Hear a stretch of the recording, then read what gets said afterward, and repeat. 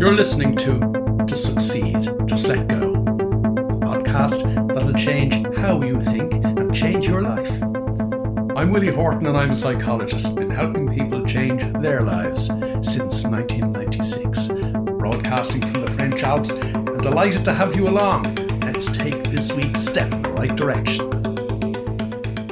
Before we get into what I want to talk about in this episode today, I just want to refer back briefly to last week's episode when we talked about meditation. Because since then I've been speaking with one particular person who said, meditation doesn't really do it for me, never did. But on inquiring as to how often she meditated, I discovered that she probably meditates about 6 times. Not 6 times a week, not 6 times a month, not 6 times a year, 6 times in total. And then she had the effrontery to say to me, meditation doesn't do it for me. How would you know if you didn't try? Now, of course, the other point about it is that an awful lot of people, quite a lot of people, have said to me, I can't meditate. And I simply quote Jon Kabat-Zinn from the University of Massachusetts Medical School back at them. To quote Kabat-Zinn, he says, if you can breathe, you can meditate. It is one of the most natural things that we can do. And in particular, if you practice breathing meditation, it is not just easy. It is incredibly, incredibly powerful. Noticing your breathing, managing your breathing, lengthening your breathing, tuning your breathing into your nostrils only, enables you place yourself in the reality of the moment in connection with the universe that you're actually breathing in. On the other hand, somebody else said to me a couple of weeks ago, those breathing exercises do nothing for me. And what transpired was, it was, and actually still is obviously, an auditory person. The way in which people see the world largely breaks down as follows. About 45% of people are visual. About 45% of people are kinesthetic or touchy-feely. And about 10% of people are auditory. They're round numbers because obviously the odd person is gustatory. Makes sense of the world through taste or smell. As somebody said to me a couple of years ago, I completely go back to my childhood when I smell a beef roasting, because it took him back to his mother preparing Sunday dinner when he was young and carefree. His words, not mine.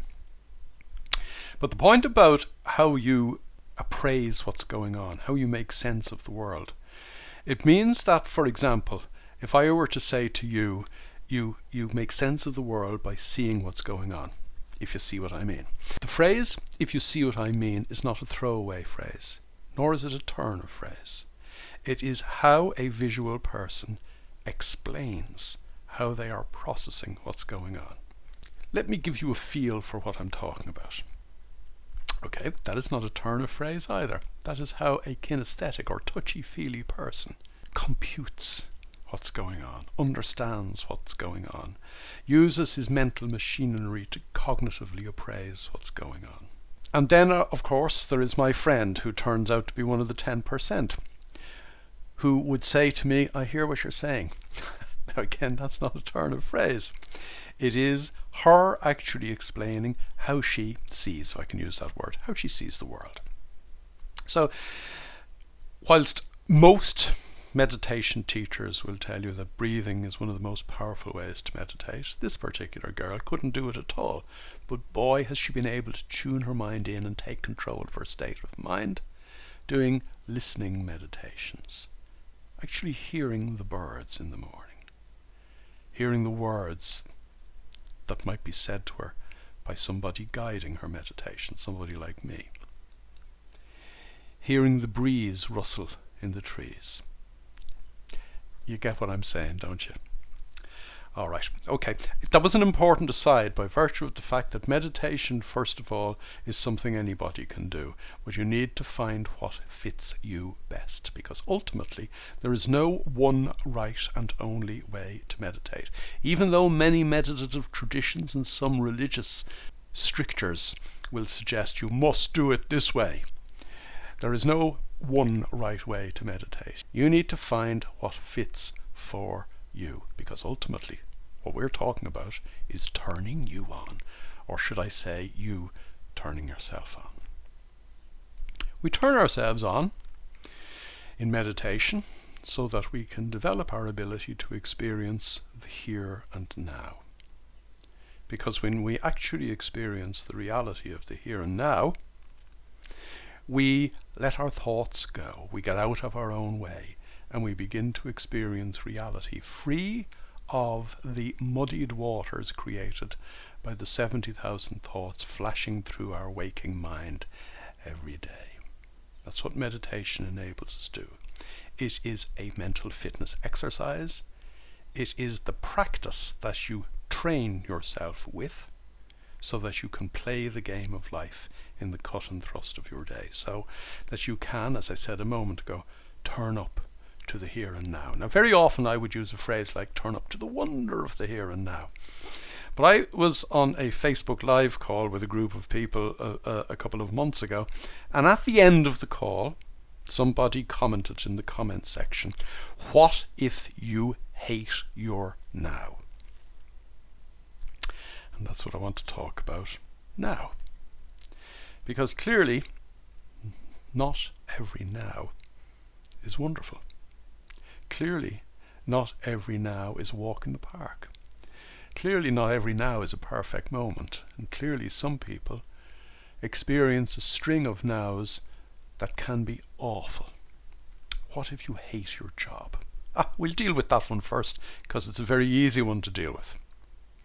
If you hate your job, first of all, it has nothing to do with the job. It has to do with your perspective on the job. We must remember that most of the flow research carried out by the University of Chicago in the 1980s was carried out on people working on the production lines in the auto manufacturing industry in Detroit, doing repetitive, boring jobs. Yes, they were repetitive, but those in flow, those in the zone, those experiencing the wonder of the here and now, weren't bored, because being bored comes from what you think about what you're doing. So if you hate your job, you have two choices. Number one, you can change your job, or number two, you can change your mind. You can change what you think about it. I had this conversation a couple of years ago with one of my daughters in Paris, who was all stressed out about how she disliked her job. And of course, me being her father, she wouldn't listen to me. So I sent her a video of a guy called Zig Ziglar. I don't know if you've ever come across Zig Ziglar. Search him on YouTube. Some of his videos are fantastic. I sent her a video of Zig Ziglar talking to a group of people about hating their job. And one particular lady in the front row of that seminar said, "I really think my job is awful." So he brought her up on stage. And he said to her, "Is there nothing you like about your job?" "No, I hate my job." He said, "Well, what I want you to do when you go home from this seminar is I want you to get a sheet of paper and draw a line down the middle of it. And on the left-hand side, write all the things you hate about your job. And on the right-hand side, write all the things you love about your job."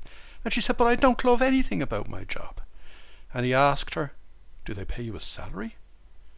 "Yes," she said. And he said, "You don't like that, do you not? You'd prefer to do it for free." She said, okay, I'll put that in the right-hand column." He said, "Do they pay you a good salary?" "Oh," she said, "yeah, it's a very, very good salary." He said, "Put that in the right-hand column." So off she went. About 6 weeks later, he was back in the same town doing another seminar, and who walked into the room except the lady in question? And she walks up the front and says to him, "It's amazing," she said, "I did that exercise after I met you the last time. She said, I put all the things that I hated about my job on the left-hand side, and I discovered, there's a load of things that I love about my job. And he said, so what's happened in the intervening 6 weeks? She said, oh, it's amazing how the people in that job that I work with have changed so much. She changed her mind. If you hate your boss, it's the same thing. You don't know what's going on behind the boss's front door when she or he goes home at night.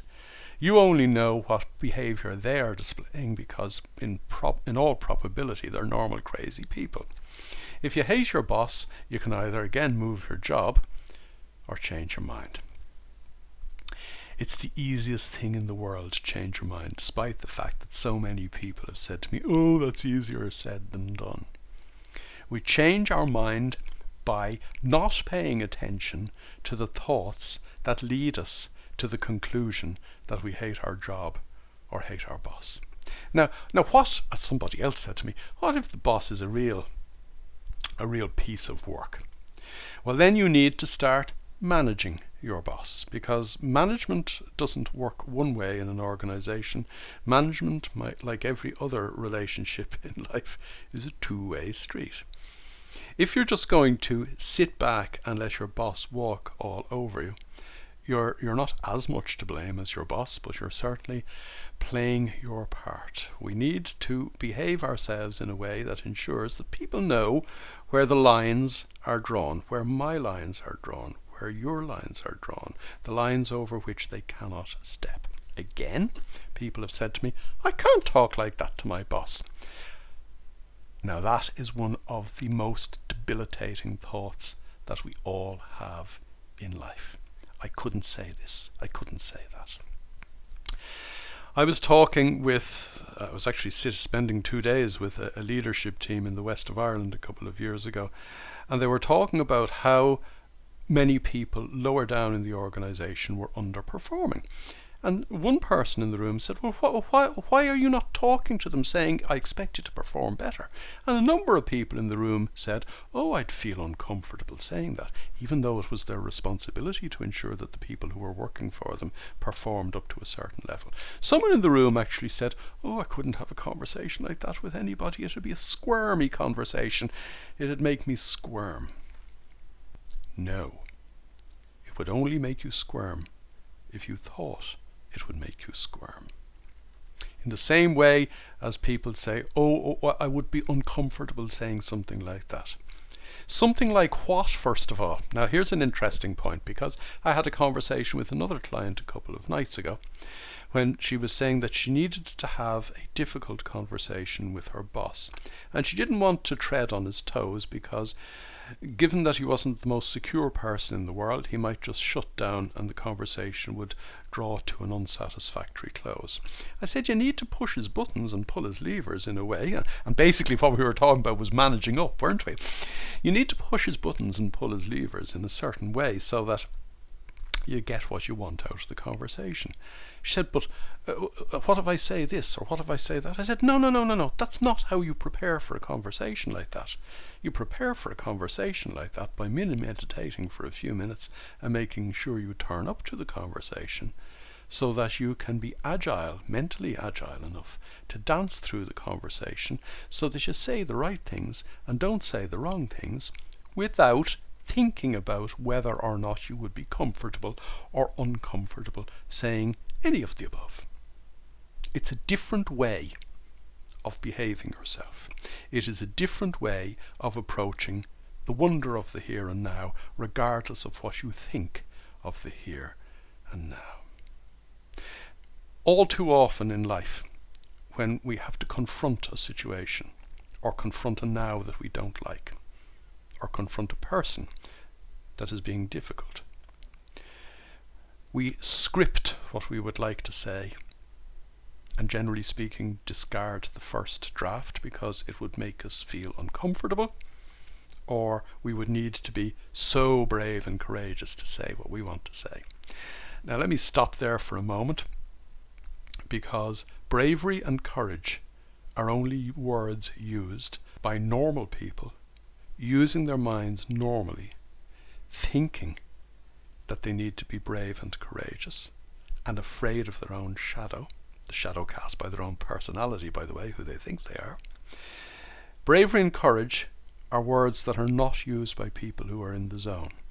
Because when you're in the zone, you do what needs to be done effortlessly.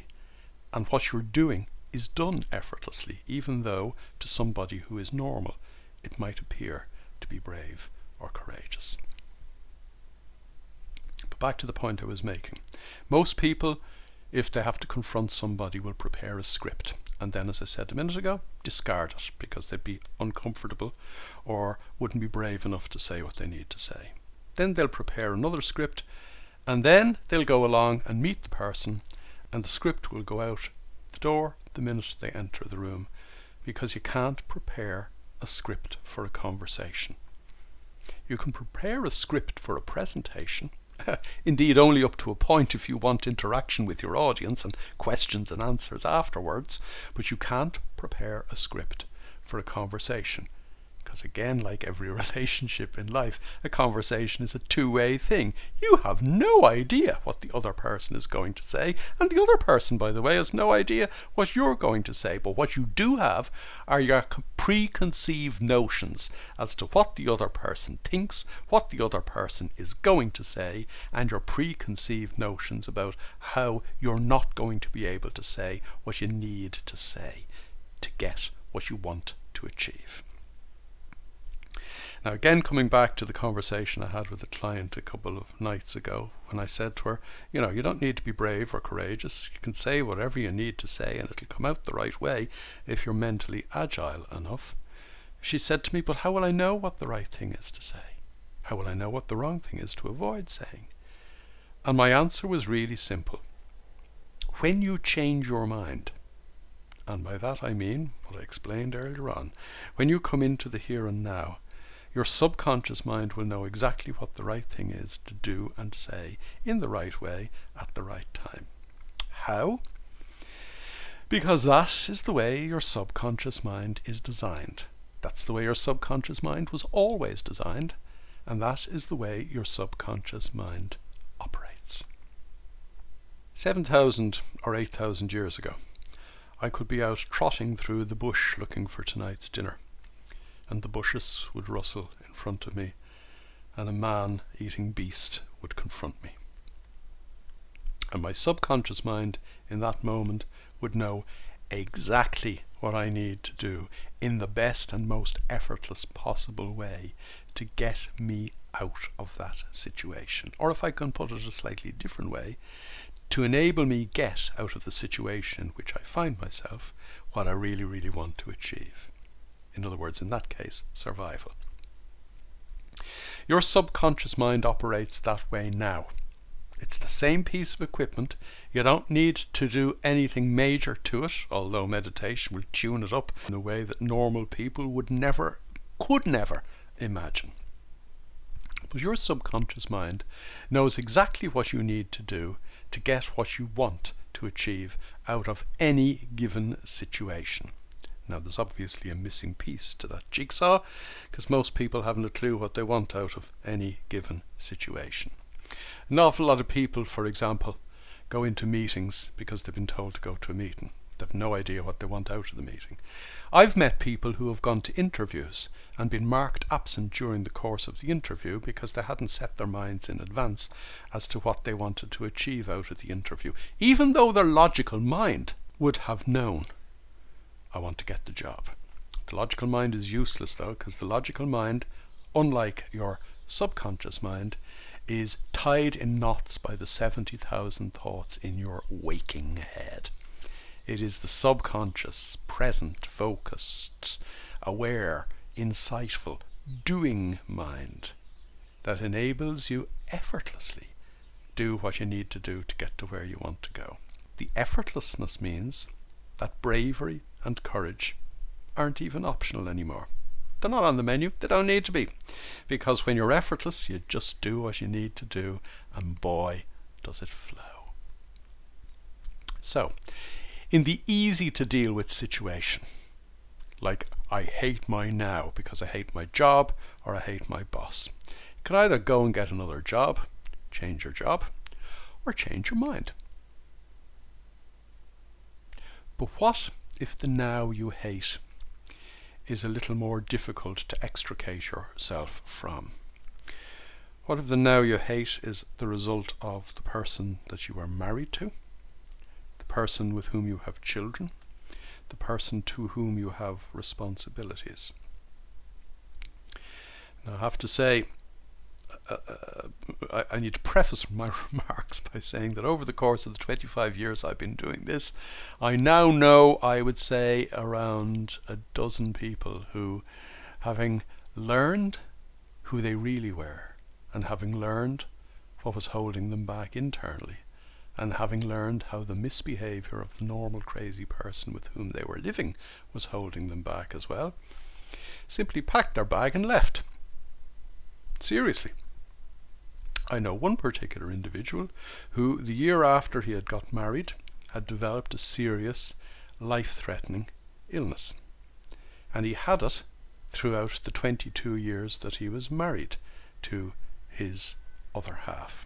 Not his better half, his other half. I met him on a workshop in Dublin a number of years ago, and on the middle day of what was then a 2-day workshop, he went home, packed himself a bag, and left. And within 6 months of leaving that relationship, he didn't have that life-threatening illness anymore. Now, I've an awful lot of clients, and indeed an awful lot of people with whom I'm in contact through, for example, the comment sections on Facebook, who I don't know. No, I know an awful lot of people who have cured physical illnesses as a result of getting their head straight. And let me put it this way, really simply. If you're ill at ease in your mind, your body is going to suffer from dis-ease. We might do a whole other episode on that. In fact, I think we will do a whole other episode on that. For now, I want to come back to the question that was posed to me by somebody a few weeks ago.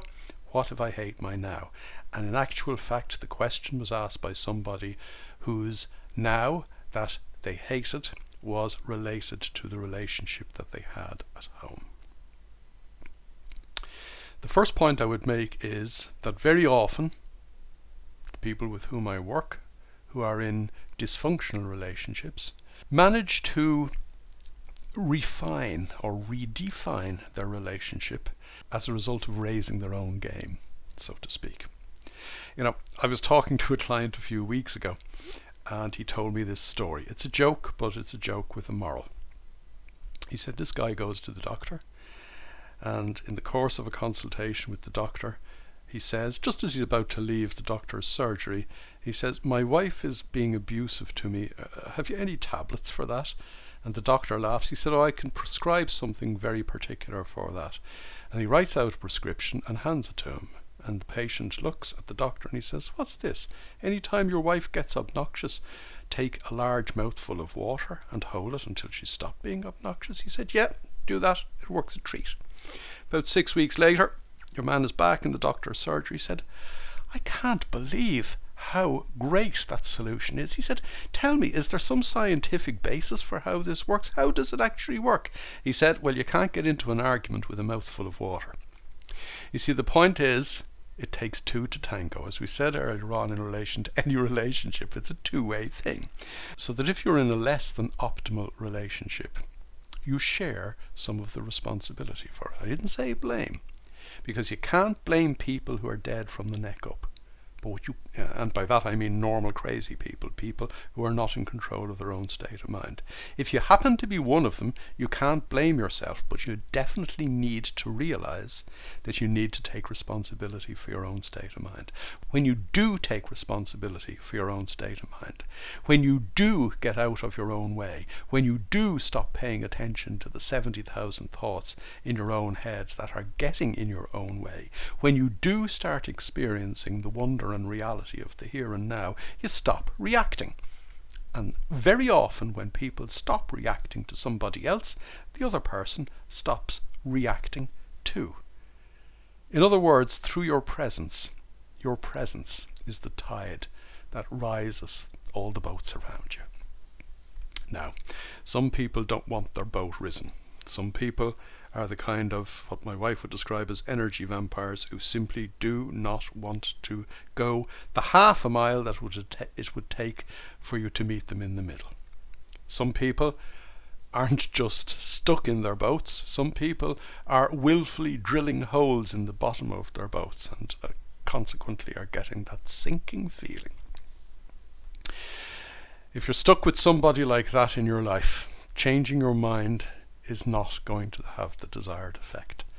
And if you want a life that is carefree and happy and successful, and we're all entitled to that, by the way, if you want a life like that, you have some decisions to make. But they're not hard decisions.